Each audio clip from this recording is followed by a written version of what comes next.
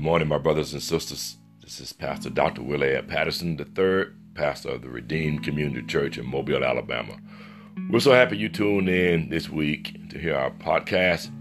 This week, we'll be focusing on the life of Jesus as we move towards Easter in a different way, not necessarily the way we are accustomed to celebrating Easter in those church walls, but yet the church is in us, and we keep reinforcing the fact that we are the church, and God is calling us to come outside of those walls and go about doing the things He's called us to do. So this week, Monday through Thursday, we shall look in Luke's Gospel as Luke writes in Jesus' words, some so powerful that I've been struggling all morning where to land this takeoff Monday message. So we landed in Luke 22, verse 13. Passover was near, and Jesus desired to have this Last Supper with his disciples. And we find these words written in Luke 22, beginning at verse 13. And when they went and found as he had said unto them, and they made ready the Passover.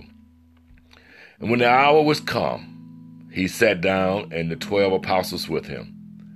And he said unto them, with desire, I have desired to eat this Passover with you before I suffer. For I say unto you, I will not any more eat thereof until it be fulfilled in the kingdom of God. And he took the cup and gave thanks and said, take this and divide it among yourselves.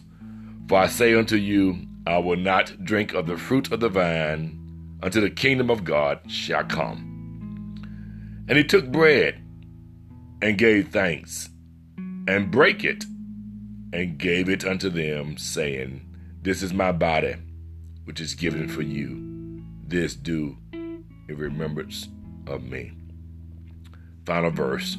Likewise also the cup after supper, saying, this cup is the New Testament in my blood, which is shed for you.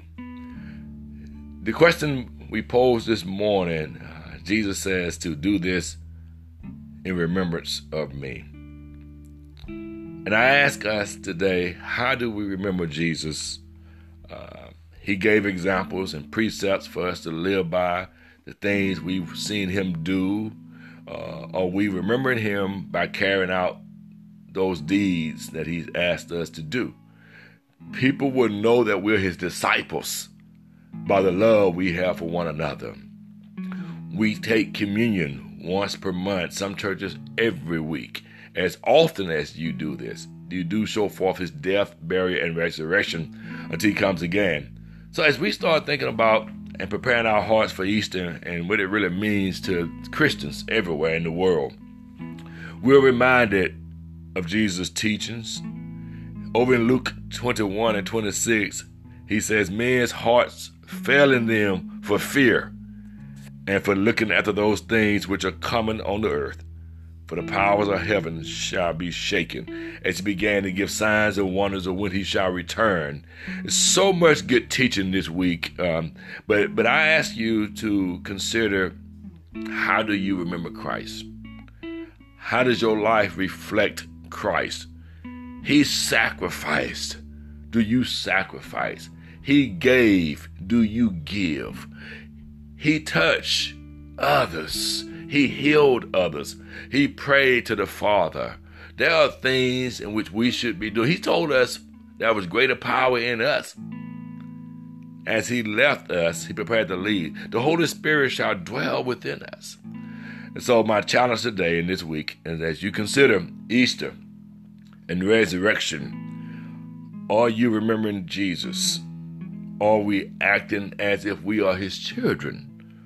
What actions from our hearts speak of our love for Christ? Do this in remembrance of me, said Jesus. We thank God for you this morning. We ask that you really meditate this week on this Easter week as we head to the Resurrection Sunday. Have a blessed and wonderful Monday. Amen. God bless all of you now.